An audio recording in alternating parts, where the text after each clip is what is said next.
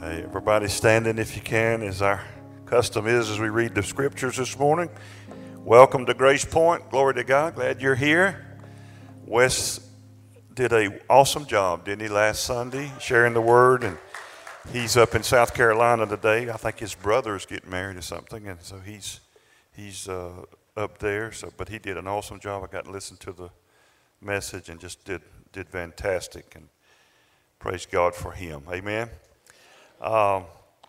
Matthew chapter 11 and verse 28, 29, and 30. And then when you find that, we're also going to read a couple of verses out of Hebrews, the 4th chapter, verses 9, 10, and 11. Today we're going to be talking about learning to rest in Christ.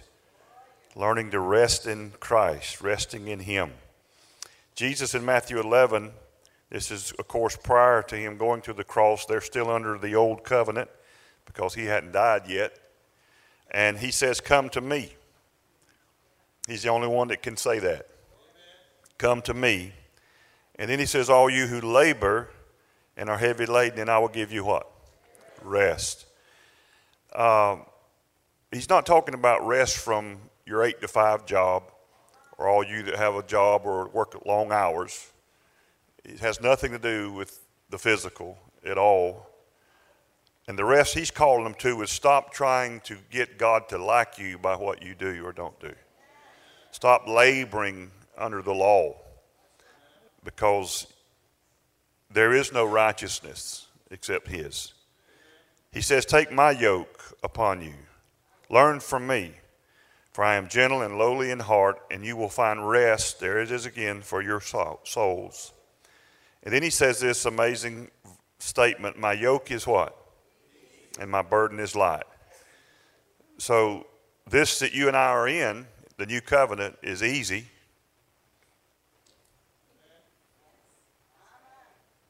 I said it's easy. It's effortless. You don't have to do anything other than receive it. You see how that right there shows me we still do not get it. When you tell the church or somebody, this is easy. You know why? Because you grew up hearing people tell you how hard it is to live for God. If you hang around the church, I used to hear testimonies when I was a young boy in the church. You know, they would stand up and have testimony. Should have been called praise the devil time. Because that's mostly, I'm just saying in my church, maybe we were just weird, but most of those people talked about how hard it was to live for God. They would always kind of end it, those old timers, like, "Y'all pray that I'll hold true to the end." They would say things like, "The devil's been on my back all week. Am I telling the truth or not?" And they would mention the devil like 10 times, never mention God one time. And we were supposed to be giving testimony and praise to Him. Oh, come on. Hebrews 4 chapter 9 says, New Testament, this is post the cross, the Christ has been resurrected. Now He says, "There remains, therefore," a what? "A rest for the people of God. For he who has," notice this phrase, "entered his rest, has himself also ceased from his works, as God did from His. Let us therefore be diligent," the New King James Version says. The King James says, "Let us labor to enter that rest." It's almost like an oxymoron. We're laboring to rest. But you're not laboring to rest, you're laboring to enter into that rest that's already provided for us. "Let us, lest anyone fall according to the same example of disobedience." So today, I really know the Lord is on this today. It's been confirmed so strong. What an awesome worship time today. It always is, but today just seemed like off the chart to me. It's all wonderful. I want to help you today in your fellowship with God. Your fellowship with God.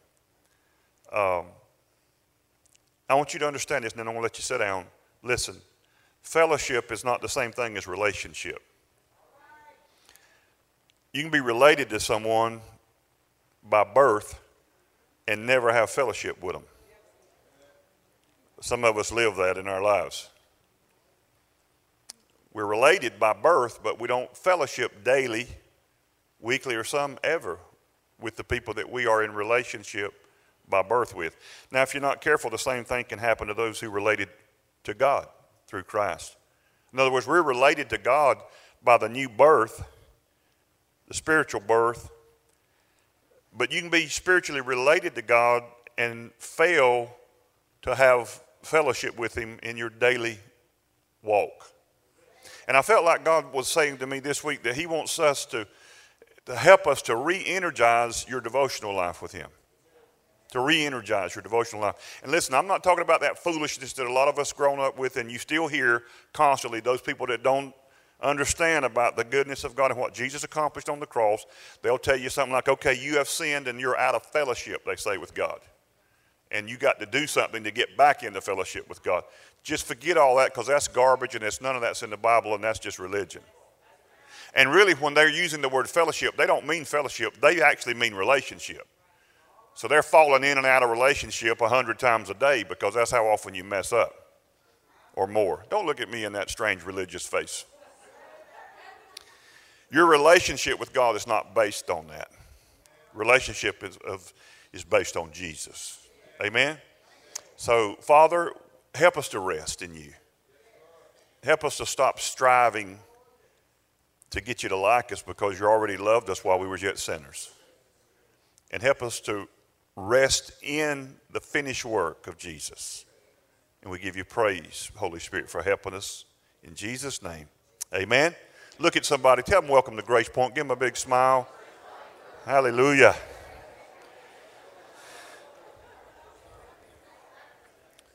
You know, I can't believe that I'm getting this old, but I've actually been in some official capacity of ministry for over 38 years.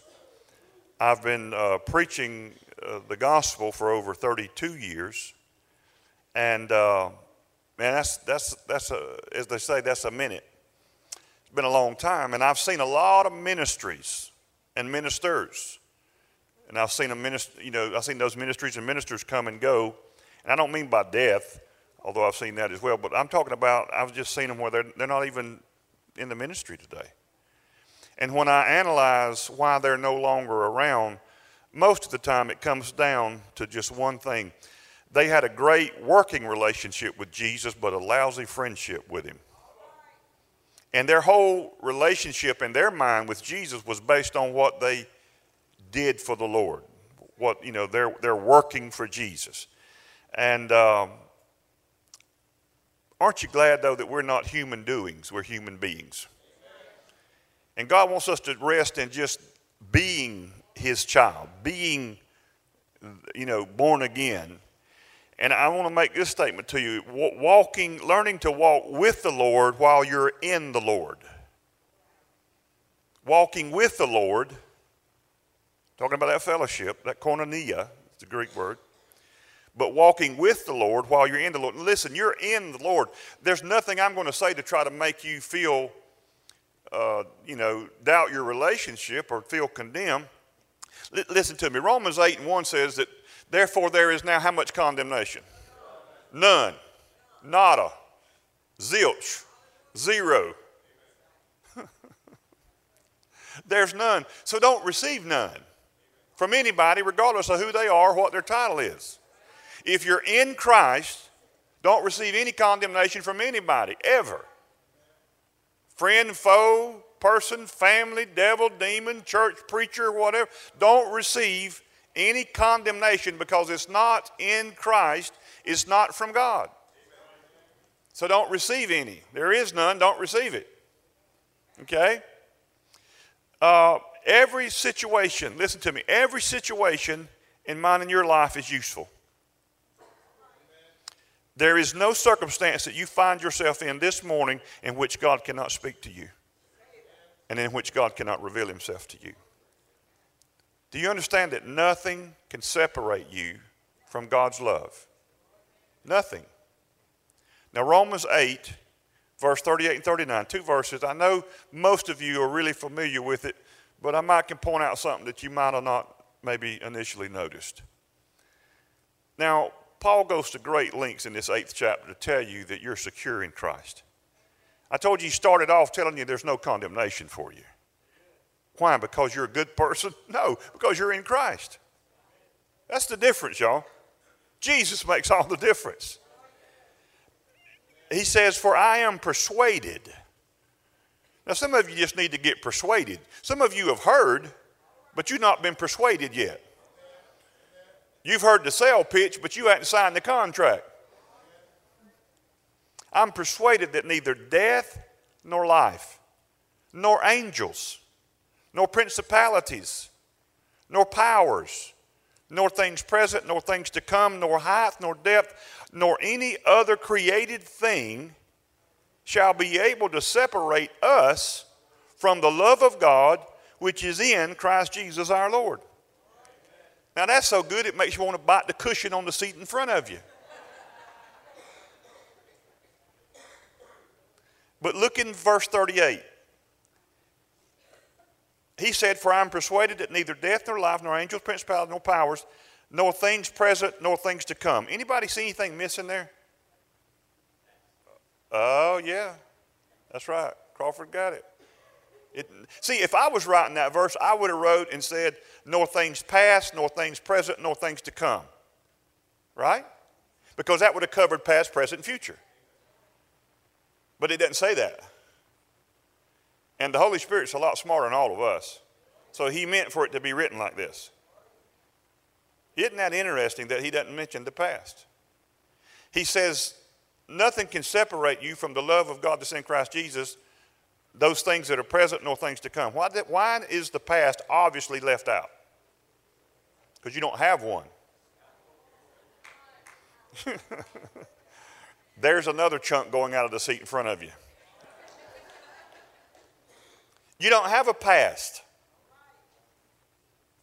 You don't have a past because Jesus done away with not only your past, but he killed you off.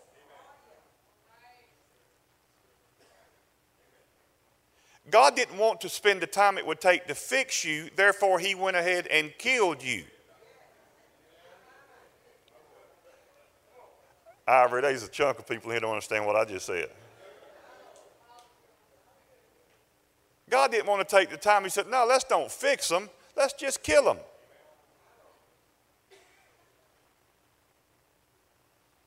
See, a lot of Christians know that Jesus died for them, but they don't know that they died with him.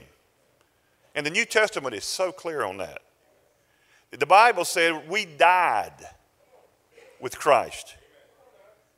We were buried with Christ. And we were resurrected with Christ. And we put on a demonstration of that every time we baptize a person. And we are physically acting out and demonstrating the reality that happened to us when we received Christ Jesus. We walk into the pool of death. It's a grave. All of our sins are there. And we stop breathing. You have to hold your breath to be baptized. Because we don't sprinkle around here. We immerse, because that's what the word baptism means, to immerse fully. So we instruct you that if you want to do this right and not choke to death, don't try to breathe under the water. You're not a fish. So you cease breathing. You hold your breath. How many knows if you're not breathing, you're dead?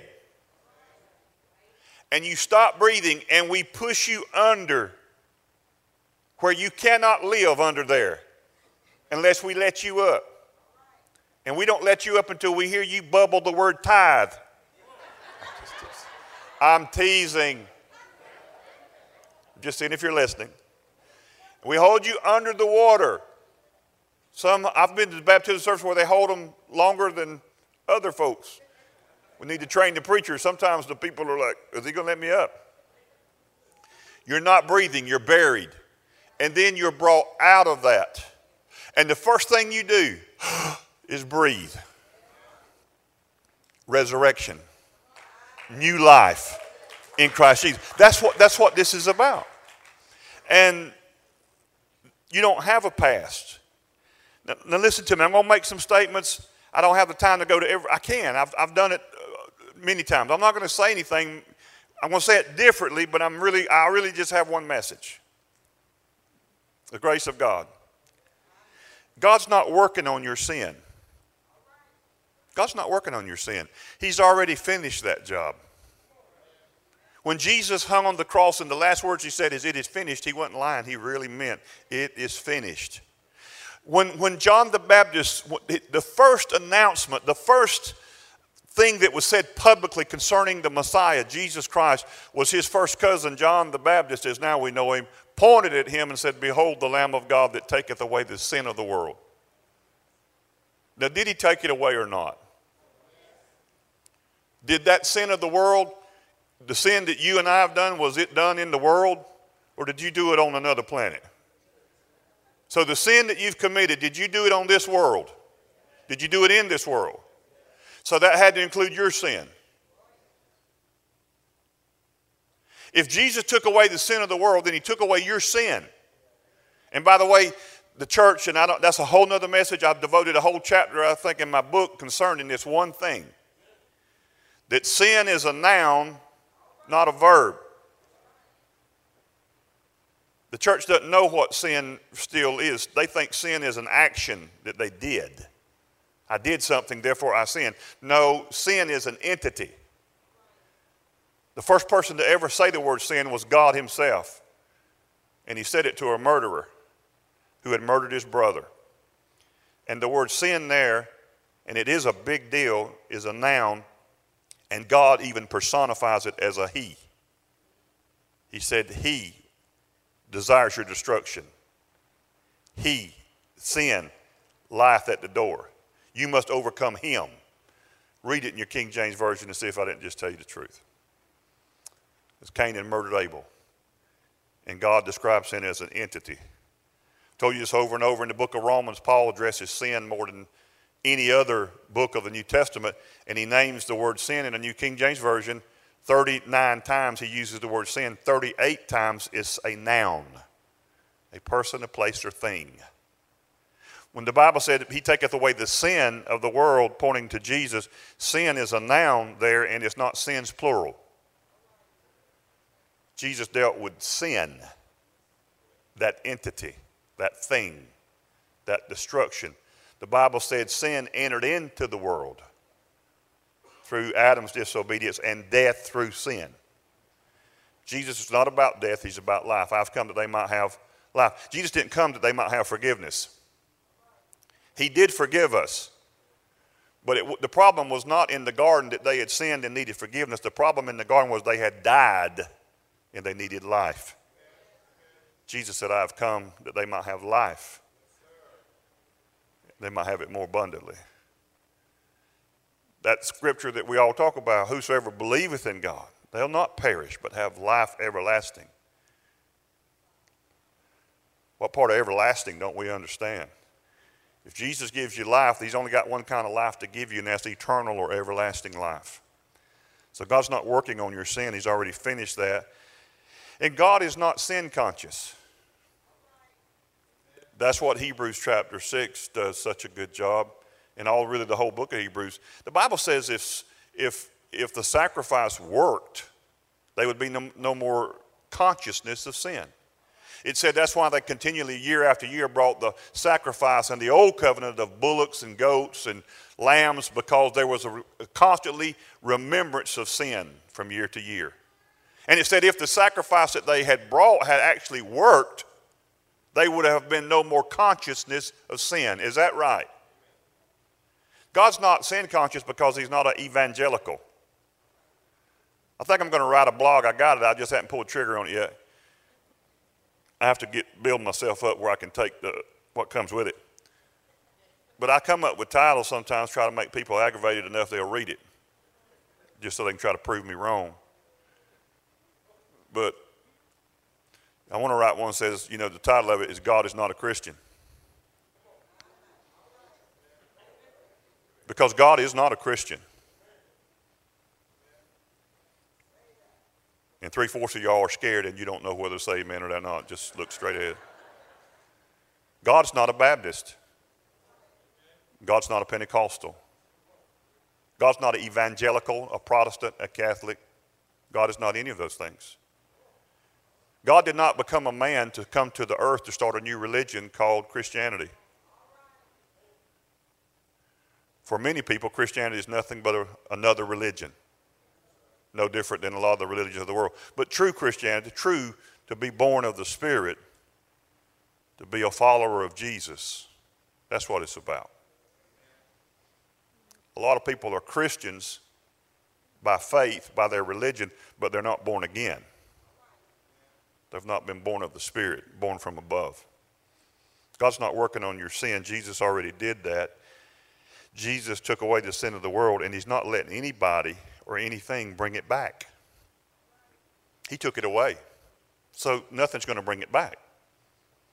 Now, if he's not working on my sin, Pastor Dale, what's he doing? He's elevating the new that he placed on the inside of you. He's revealing his gift of righteousness to you. He's not trying to fix you. I told you he killed you off, and he knows you're dead because he watched you die. Christ not only died for you, he died as you. You were crucified with Christ. That's what the Bible says. It's not what religion says. They keep telling you to, crucify yourself, crucify the old man. They'll get you so busy trying to kill something that's already dead. They'll tell you and swear to you that you still have a sin nature. And then they will point to your sin to prove it.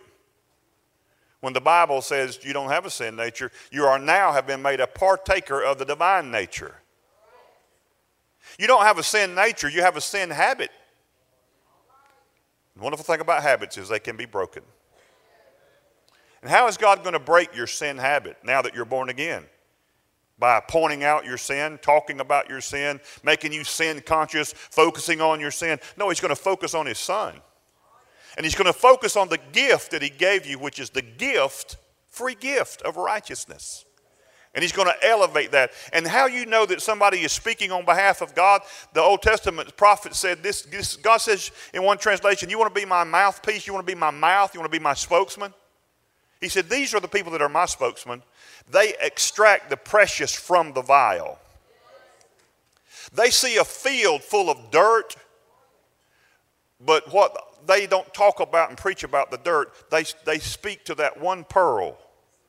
And they will buy the field to get the pearl.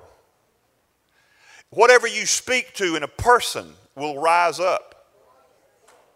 That's what God's doing. He's elevating what he put on the inside of you. God is speaking to that part of you that he put in you when you were born again. That spirit person that's born again, that new you on the inside of you. See, guys, that's why it's called a new covenant. We're not trying to fix the old covenant and give it a paint job. It's a new covenant. It's the New Testament that you hold in your lap. New Testament. You are called a new creature, new creation in Christ. Hebrews says that we are now in a new and living way. See how you see some emphasis on one word there, new? Ephesians 4:24 says put on the new man. The new man, not the old man. This is a brand new man. This is a new man. See, it's confusing because we still got the old body. But when you get to heaven, you're going to get a new body. Isn't that wonderful? In heaven, round will no longer be a shape.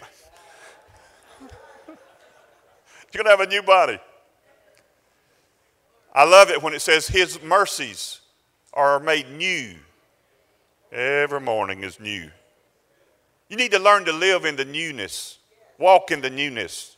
Talk newness. It's a new and living way. It's not the old way trying to make it in the new way. It's the new and living way. I kept hearing this phrase and all week. Never said it before. You're hearing it for the first time. But I kept hearing this in my spirit. I felt like God was saying to me to tell them this. Now that you have received the Prince of Peace, now receive the peace of the Prince. Now that you have received the Prince of Peace, now receive the peace of the Prince. Not because it has not been given, but you're not walking in the benefit that's been given to them.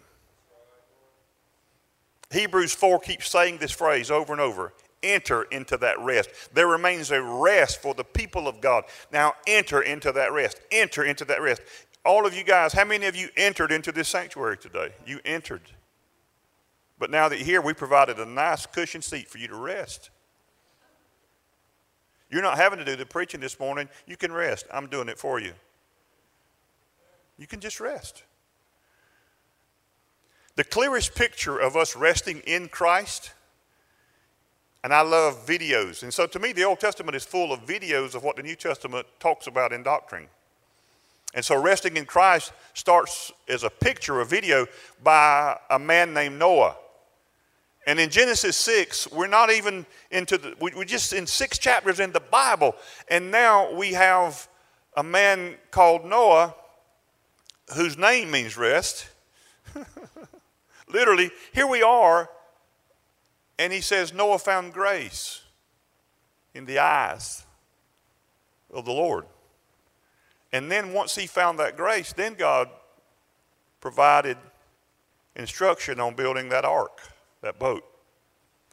And he tells Noah to enter in to the ark. He says, come in. He actually calls him into the ark. He says, you come into the ark, you and your family. And why? There are 8 souls, the scripture says. Now, most of you know this, but from biblical numerology, what does the number 8 mean? What kind of beginning? There we go again. So in type and shadow, we got everything here. So we got a new beginning, and it's going to take them to a new world order. In the first world order that Noah and his family had been born and lived in, it did not rain. The ground was watered from below and with the dew. But as far as rain falling, it didn't happen. No such thing as a tornado for the Weather Channel folks to get excited about, or a hurricane, or all that stuff. No, it didn't happen. Totally different atmospheric conditions. There was a tremendous change. And when they did eventually, a year later, land on that mount and exited the ark, they were in a new world order. A new and living way. A new way. A lot of things changed. The ark, listen to me, is a type of Jesus. When you enter into the ark, there's only one way to get into the boat that Noah built. I don't care how many kindergarten pictures you see, there's only one door and one window. There's not 12 windows down the side with 14 giraffes hanging their heads out, smiling at everybody. I remember many years ago we started a Christian school that's still going on today in Cook County. It's known as, I think it's known as Cook Christian Academy today. When I started, it was Cornerstone Christian Academy. And people, when I first started school, man, here they come. They're bringing me all kind of pictures to hang up in the school, which I appreciated. Honest to God, every one of those art pictures they brought me were just all lies, and I throw them in the dumpster in the back. I'm talking about some nice pictures. Because I care more about the image that those children saw in their mind. Why is it so important? Because you can't build a Jesus like you want. There is just one Jesus, and that ark depicts Jesus himself. So you enter in through the door of the ark. Where was the door in the ark? It's in the side. Where did we enter into Christ? In the side. You remember when Moses said, God, show me your glory? You remember that? And God said, come here. He said, I'm going to show you my glory. And my goodness is what God. Moses said, God, show me your glory. God said, I'm going to show you my goodness. I will cause my goodness to pass before you. And he said, I have a rock beside me. And I'm going to place you in the cleft. Come on now. Cleft of the rock. And then I'm going to cover you with my hand. And from that position, I will cause you to see all my goodness. Who is that sits beside God on his right hand? Who is that rock that followed them in the wilderness? And who is that rock that was cleft or broke open that Moses struck? That's Jesus. How did Moses know in the beginning God created heaven and earth? Because Moses wrote the first 5 books of the Bible. But it like Moses was sitting around, writing it down. But in Christ you see all things, past, present, future, because there is past, present, future. There is no such thing as past, present, future in God. They're just now. Now faith is. Now. And so you got to see that in the ark is a perfect picture. Because listen to me. Now when God told Noah to build the ark, he said to cover that wood with pitch. Everybody say pitch. Now that's a Hebrew word. The Hebrew word is kafar. And that exact word in other places, listen to me, in the Old Testament is translated atonement. Now some New Testament Christians get pretty confused about this, but there is no such thing as an atonement in the New Testament, because the word atonement literally means to cover. In one of the chapters in my book, again, I said, the myth I put was your sins are not under the blood of Jesus. A lot of times you'll hear people in church say, our sins are under the blood. Your sins are under the blood. Or sometimes when I was growing up, somebody would sin, and another brother in the church would say, listen, brother, you need to put that sin under the blood. And what they meant is you need to confess it, repent it, put it under the blood. But see, that's like, my wife don't want you putting your dirt under the rug, because the dirt's still there. The dirt hadn't gone anywhere. We just covered it. And then the old covenant, what happened to sin was it didn't go anywhere. They just covered it. It was covered with the blood of bulls and goats and lambs and animals, but it didn't remove sin. But when the Lamb of God came, he lifted the rug up, and because he's the only one that could look at sin and deal with it, and he annihilated it, he itemized it, he obliterated it, he done away with it. There is no sin to talk about. Your sin is not under the blood. Your sin is no more. God said in the Old Covenant, he prophesied that when the New Covenant came, he said your sins are going to be like something thrown into the depths of the ocean, never to be remembered against you anymore. You'll not see them anymore. They won't be there anymore. Man, if I don't make you happy, your wood is wet, brother. Come on, you don't understand. Jesus did it all. So in the New Covenant, so listen, when they went into the ark, wonderful thing you'll notice about the ark is you can walk from the front to the back of the ark, but there is no helm. Let me put it, there's no steering wheel, y'all. There's no place for the captain to stand with the big wheel, and there's no rudder on the ark. That means you're not driving. You just riding. It's called resting in Christ. You just riding in the boat. You ain't steering the boat. You ain't paddling the boat. You ain't hoisting the sail, because there is no sail. We don't need the wind. We don't need your help. We just need you to enter in and rest. Just ride. Just ride. Some of you are trying to work so hard to get God to like you. I know this. You ever been locked up with your family? Ark was a big boat, but I guarantee you it got small, because they were on it for over a year. A lot of the church forgets that. Read the Bible. Over 1 year. Over 365 days they were on that boat together, locked in. Noah did not close the door. God sealed him in. God shut the door, and God sealed him in. And three times in the New Testament, the Bible says that we are sealed in Christ by the Holy Spirit. You have been sealed by God. You can't save yourself, and you can't unsave yourself. If God shuts the door and seals it, you can't open it. You're sealed. You're doomed for blessing. You're just absolutely doomed to be blessed. Blessings are going to overtake you, run over you, back over you, run over you again. You're blessed of the Lord. You're the beloved of God. You got no choice. Sorry. You can't drown, because judgment waters will never touch you. You've been sealed in.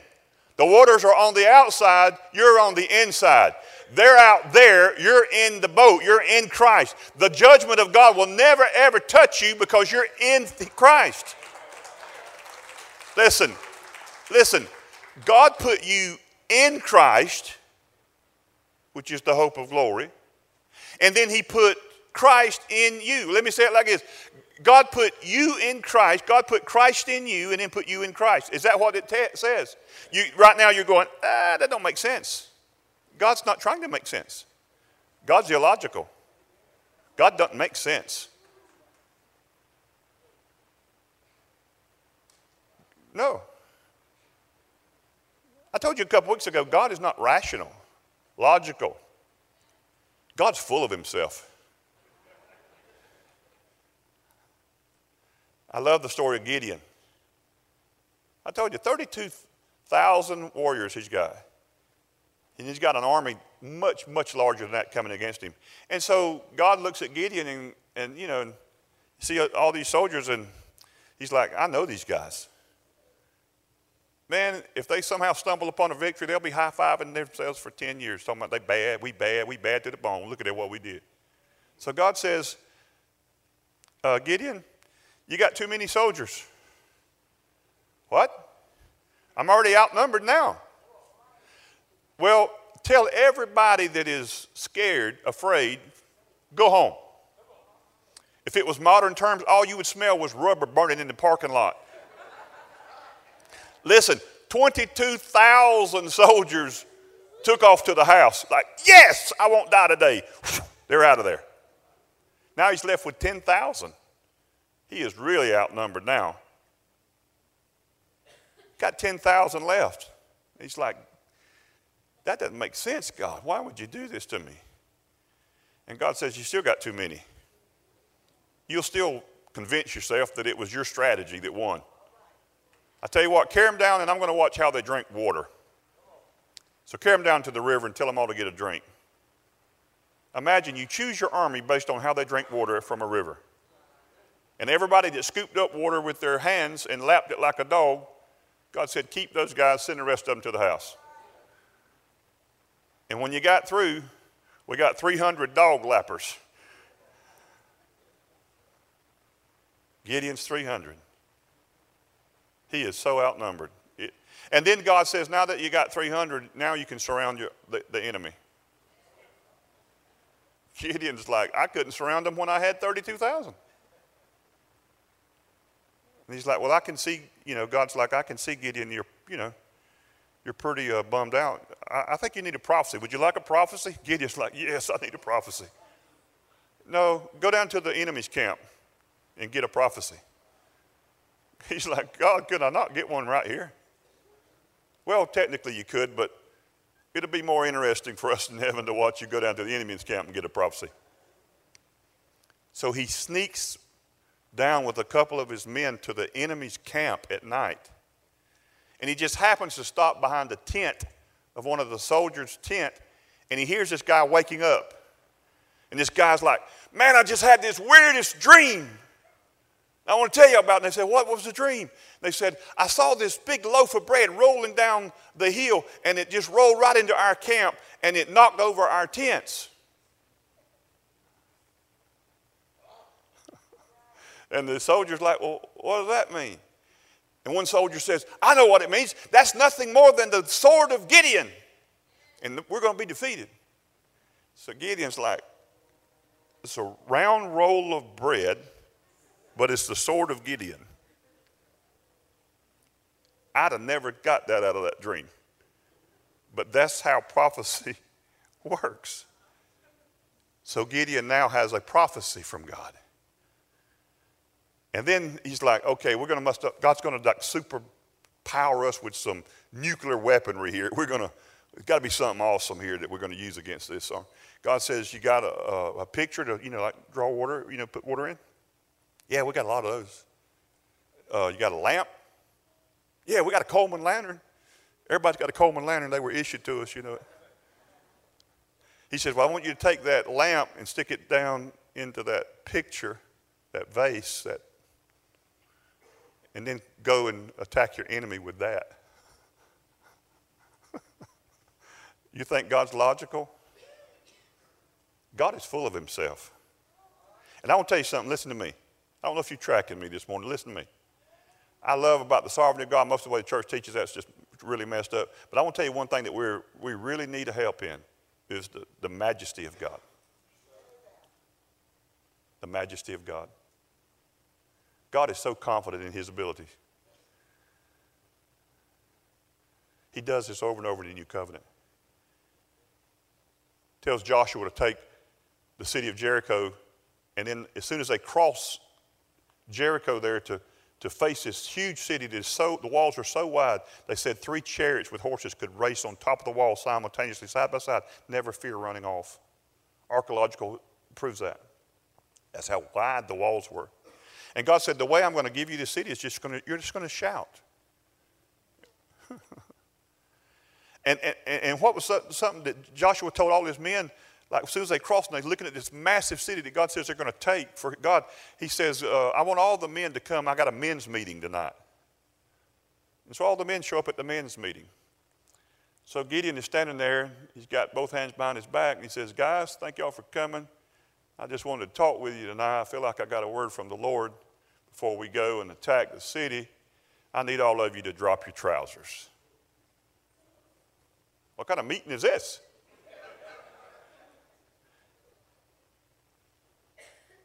It's okay. It'll be all right. It'll be okay. Drop our trousers. Yeah, I'm going to circumcise all you guys. I'm going to circumcise you. So all these men, grown men, not the little baby at the nursery don't remember it, but all these grown men get circumcised. Now right after you get circumcised, I've heard the testimonies from grown men that have done that. You don't really want to go ride the horsey nowhere. You don't even want to ride your bicycle for a few days. Now listen. Now hear me. I'm just telling you Bible stuff. All these men, these soldiers, are so vulnerable. The enemy can see them, and they couldn't fight their way out of a paper bag to save their life. And God chooses to do that then in the sight of their enemy because he's full of himself. And he's totally confident in his ability to protect you and care for you. And he wants you to know it's not about you. And it's not your strength. It's not your intelligence. It's not your pedigree. It's not your genealogy. It's not any of that. It's Christ. And God wants you to learn how, with the help of the Holy Spirit, to rest in Christ. Now I want to tell you, here at Grace Point, we have the best counselor ever. Best in the world counselor right here. And he's called the Holy Spirit. And he is your counselor, he is your helper, and he will guide you into truth that will make you free. And he is the one, listen, he is the one that's going to help you to learn how to yield yourself to the newness that God put on you when you got saved or born again. When you get on the ark, just rest. Now listen to me. I told you, and people can disagree, whatever. I just know people, though. And Noah was still people, and his family was still people. A lot of those guys just, his family, those 8 souls, they just got on the boat because Noah said to, and they just, thank God they did. I believe your family will follow you in the kingdom, just like Noah's family followed him into the ark. If it was left up to them alone, they probably would have never walked into the ark, but because their dad did, they followed their dad. And I want to say something to dads that are listening to me, and moms too. Your children are following you into wherever you're leading them. Just think about where you're leading them.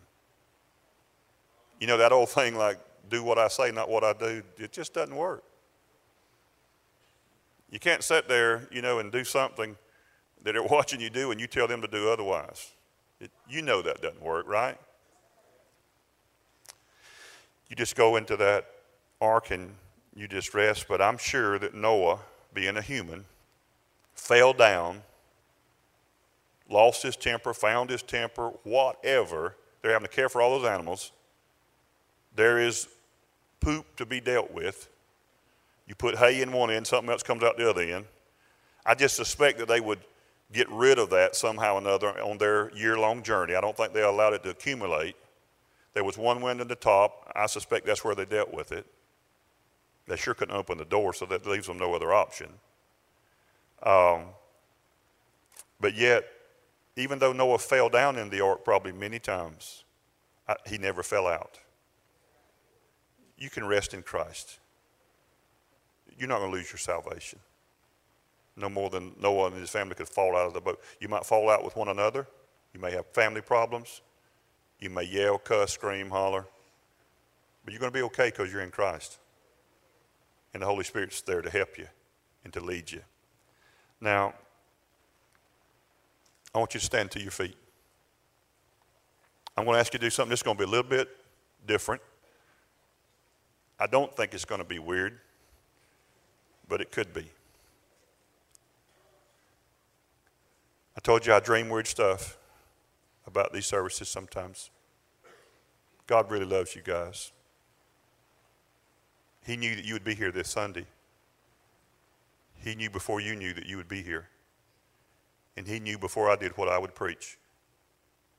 And he knew who would be here to hear what I preached. The spirit of prophecy is here to proclaim and prophesy and to edify, to comfort, and to build you up. But what I saw was not so much an individual thing. And I heard myself speaking prophetically to the whole congregation as a whole.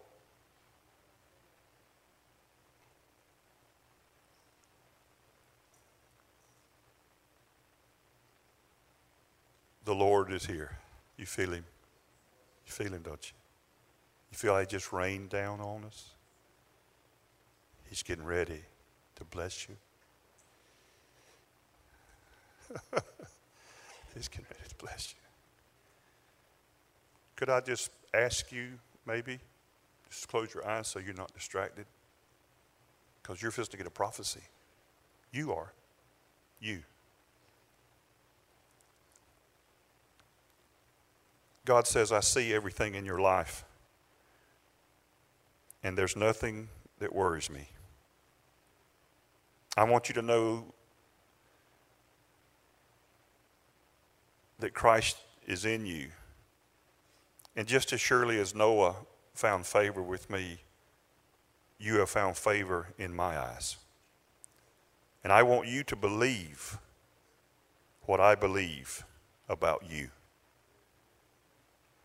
I want you to know that with every problem in your life, there also comes a promise and a provision for that problem. Stop interacting with the problem and start interacting with the promise.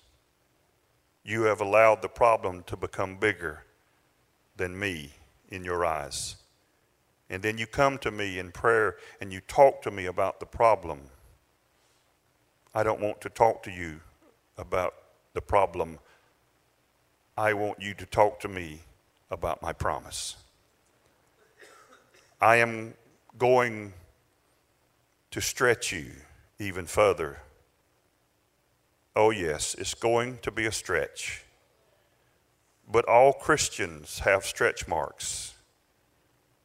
Stretch marks come from carrying and birthing something bigger than they themselves. Some of you have said this statement. You have said, I will be glad when this is over. I will be glad when this is over. Now look at me. I'm not condemning you for saying that. I confess to you that I have said that more times than I want to admit to.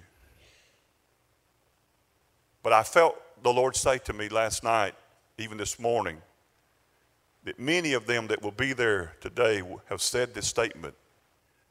I'll be so glad when this is over.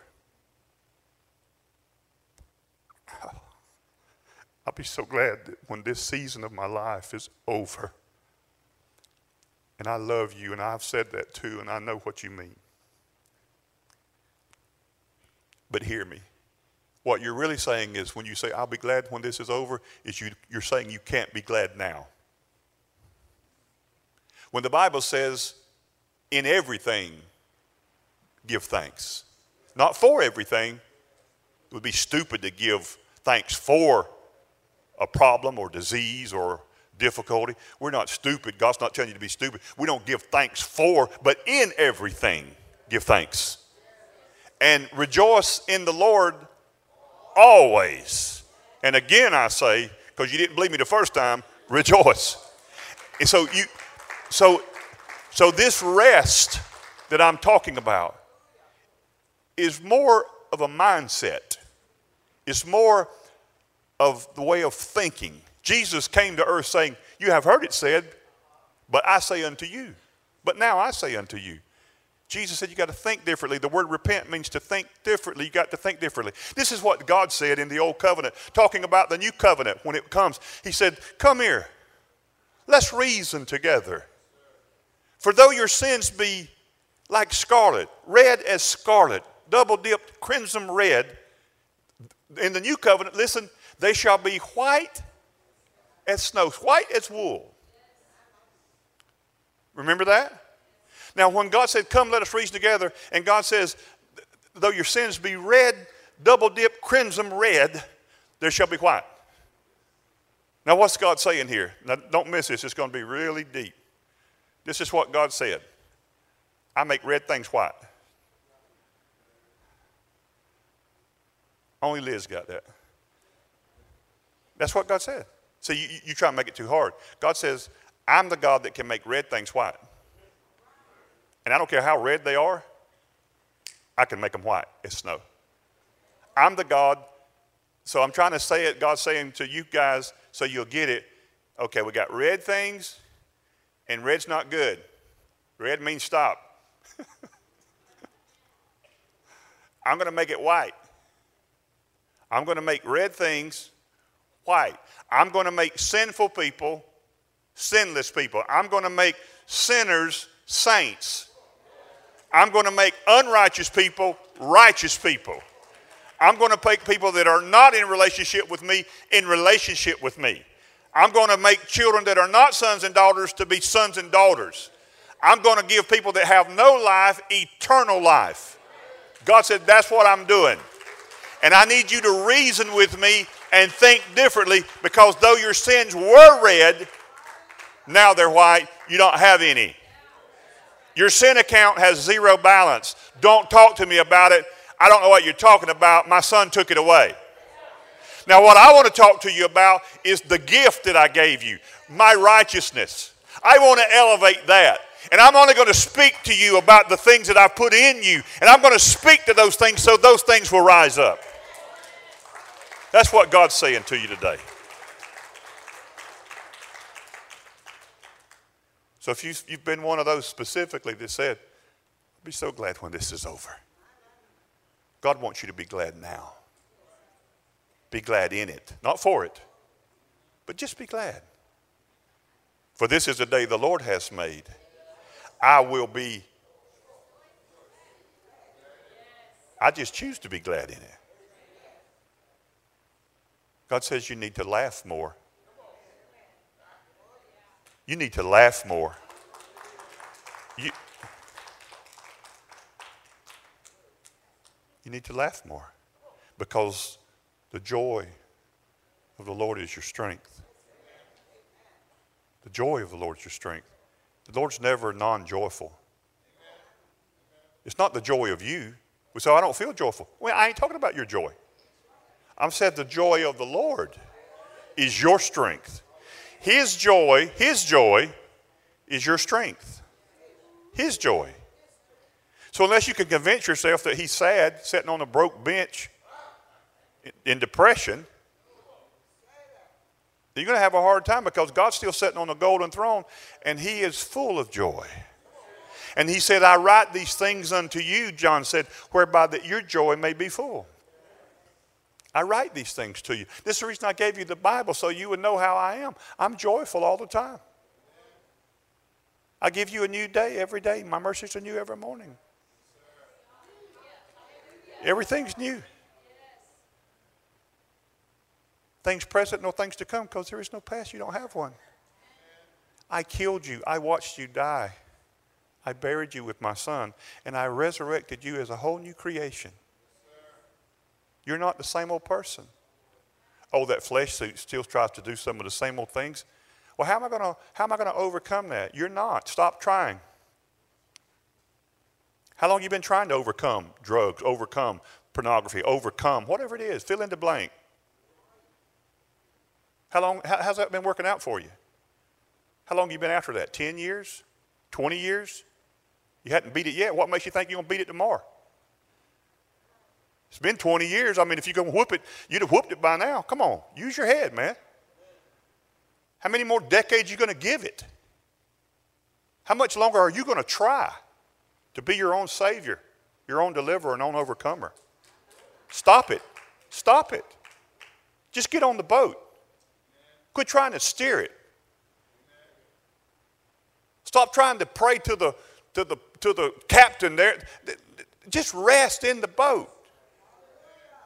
Well, I feel like I need to be doing something. That's religion. This is about relationship, not religion. There's no rudder. Well, what if the wind? Don't worry about it. You're in Christ.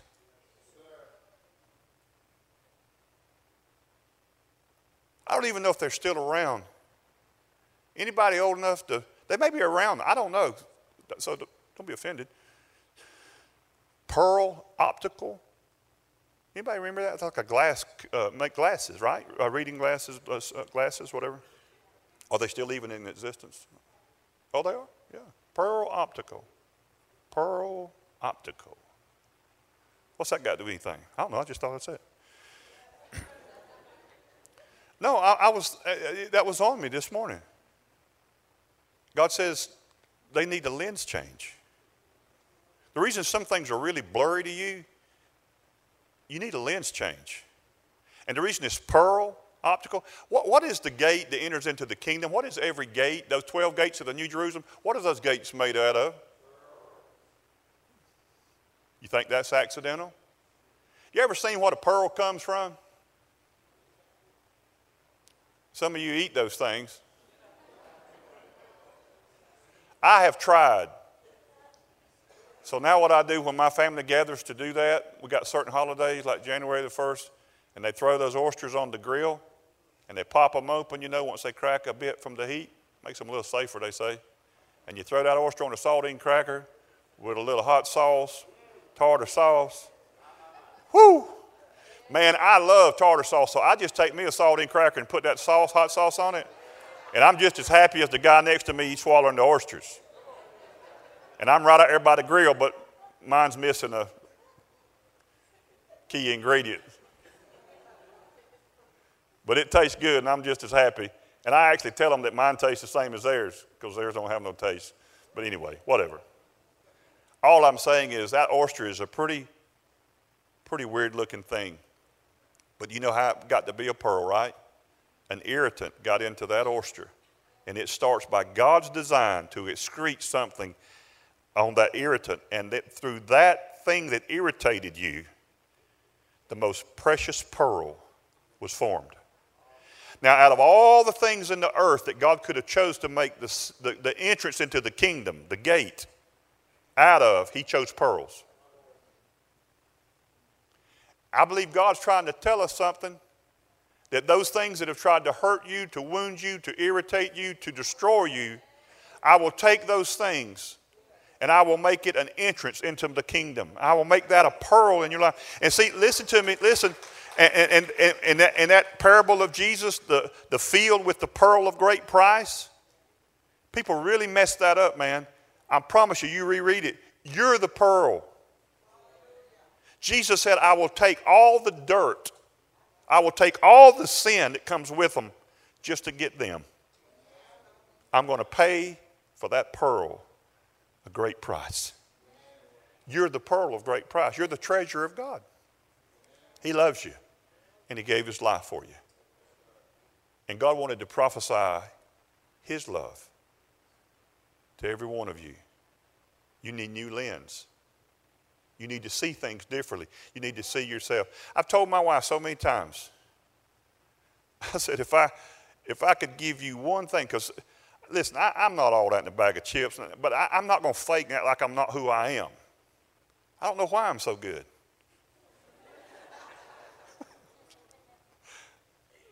Come here, baby girl. Come here. We've been married over 38 years. Now, I'm not telling you I'm God's gift of marriage or none of that deal, so don't you guys get mad at me or nothing, okay? I mean, she knows I'm not perfect. I'm pretty darn close, but she knows I'm not. Teasing again, okay?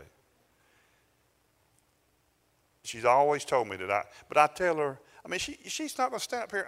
We're not going to lie to you. And I'm not saying because you don't do exactly like we do that you're a bad husband or a bad wife. I'm not saying that. Just let me talk about me for a second. I'm not saying this, I ain't in your Kool-Aid. I'm in my Kool-Aid. So I'm not comparing myself to you. You got it?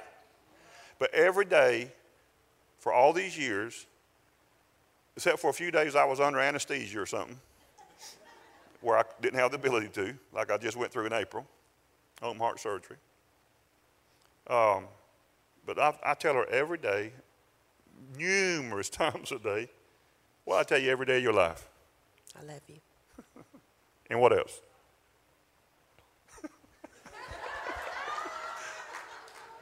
She's trying to figure out which one I'm talking about that she can say publicly. Of how good looking she is to me, how beautiful she is to me.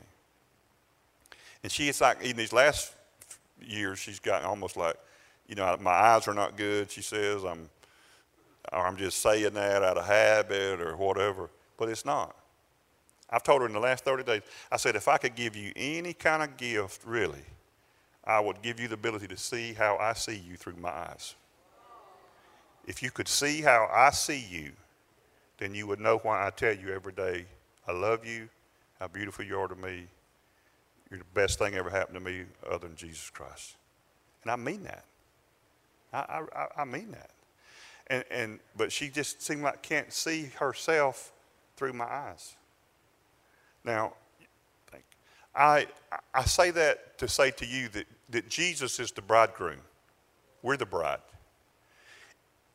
The gift that he's trying to give you today, the gift of righteousness, the gift of grace, is the ability for you to see yourself through his eyes. How much he adores you. How much he cares for you. God says, I look at you and I see nothing wrong with you. Because everything that was wrong with you, I killed at the cross. You go now, well, I do. God doesn't see that. All he sees is Christ, because he put Christ in you and then put you in Christ. And I end with this. Listen, all of us grew up mostly in church hearing that grace is this, unmerited favor, right? Can't be. That if grace is unmerited favor, that means Jesus never had any.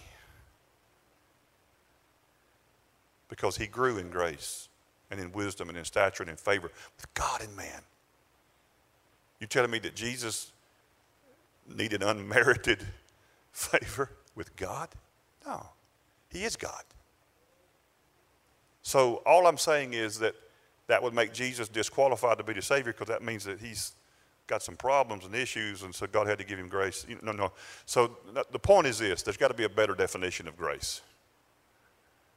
Now, the better definition is, to me, divine presence of God that enables us to be what God wants us to be, and that's like Christ.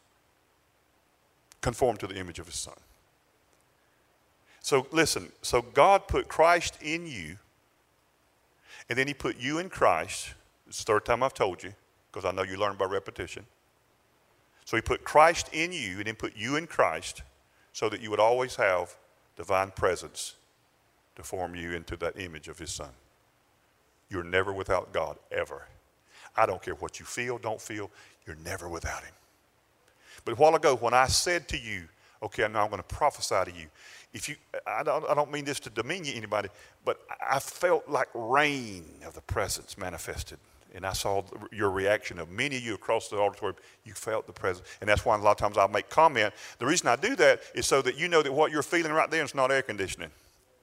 Giving you those God bumps. Those are not goosebumps, those are God bumps. Where's that? I mean, it's a big deal to me. It's a huge deal. It's not that I need that to convince myself that he's here. I know he's here. But God loves you and he's in you. And I'm asking you today to rest in that. I'm asking you to stop struggling, fighting and straining and clawing. I'm asking you to stop trying to deliver yourself. I'm asking you to just, if you never entered into the ark, into Christ, I'm asking you to receive that greatest gift of all and just enter in by faith to Christ. Be saved today. Receive him. I'm asking you to do that. I feel like it's one of those services where Crawford will headlock me after service where you get to start. There's so many of you. There's somebody you're sitting in this section. There's in every section really, but just be encouraged. Just be encouraged. Don't believe the lies of the enemy. I'm going to say this, and I almost feel like you're in this section. I don't even know you. I don't know anything in the natural, but I'm going to say that there's somebody, and I think you're on this section, but there's somebody like you're the first in your family to go to college. You're like the first in your family to go to college. I'm not going to illuminate you or make you, and I'm sure there's probably people in here that would fit. And that's a great accomplishment. But you know, a lot of times people say, well, I was the first in my family to graduate college, and that's a big deal. That's a wonderful accomplishment. So I applaud that. But I heard God saying there's something even greater than that, is to be the first in your family to graduate into the rest of Christ and just fail out on religion. Be the first in your family to walk in the rest of God. And as much as sometimes like when one person in a family graduates college, you'll look behind them and it'll be like, well, here we go. And all of a sudden, and before long, you'll have a whole family that's like, it's almost like expected. Everybody's got to graduate college. You've seen that, right? But I'm telling you in the spirit, if you get a hold of what I'm saying, you'll be the first in your family to get a hold of this. And you'll look behind you, and all your family will be on that ark with you. They'll all be on that with you.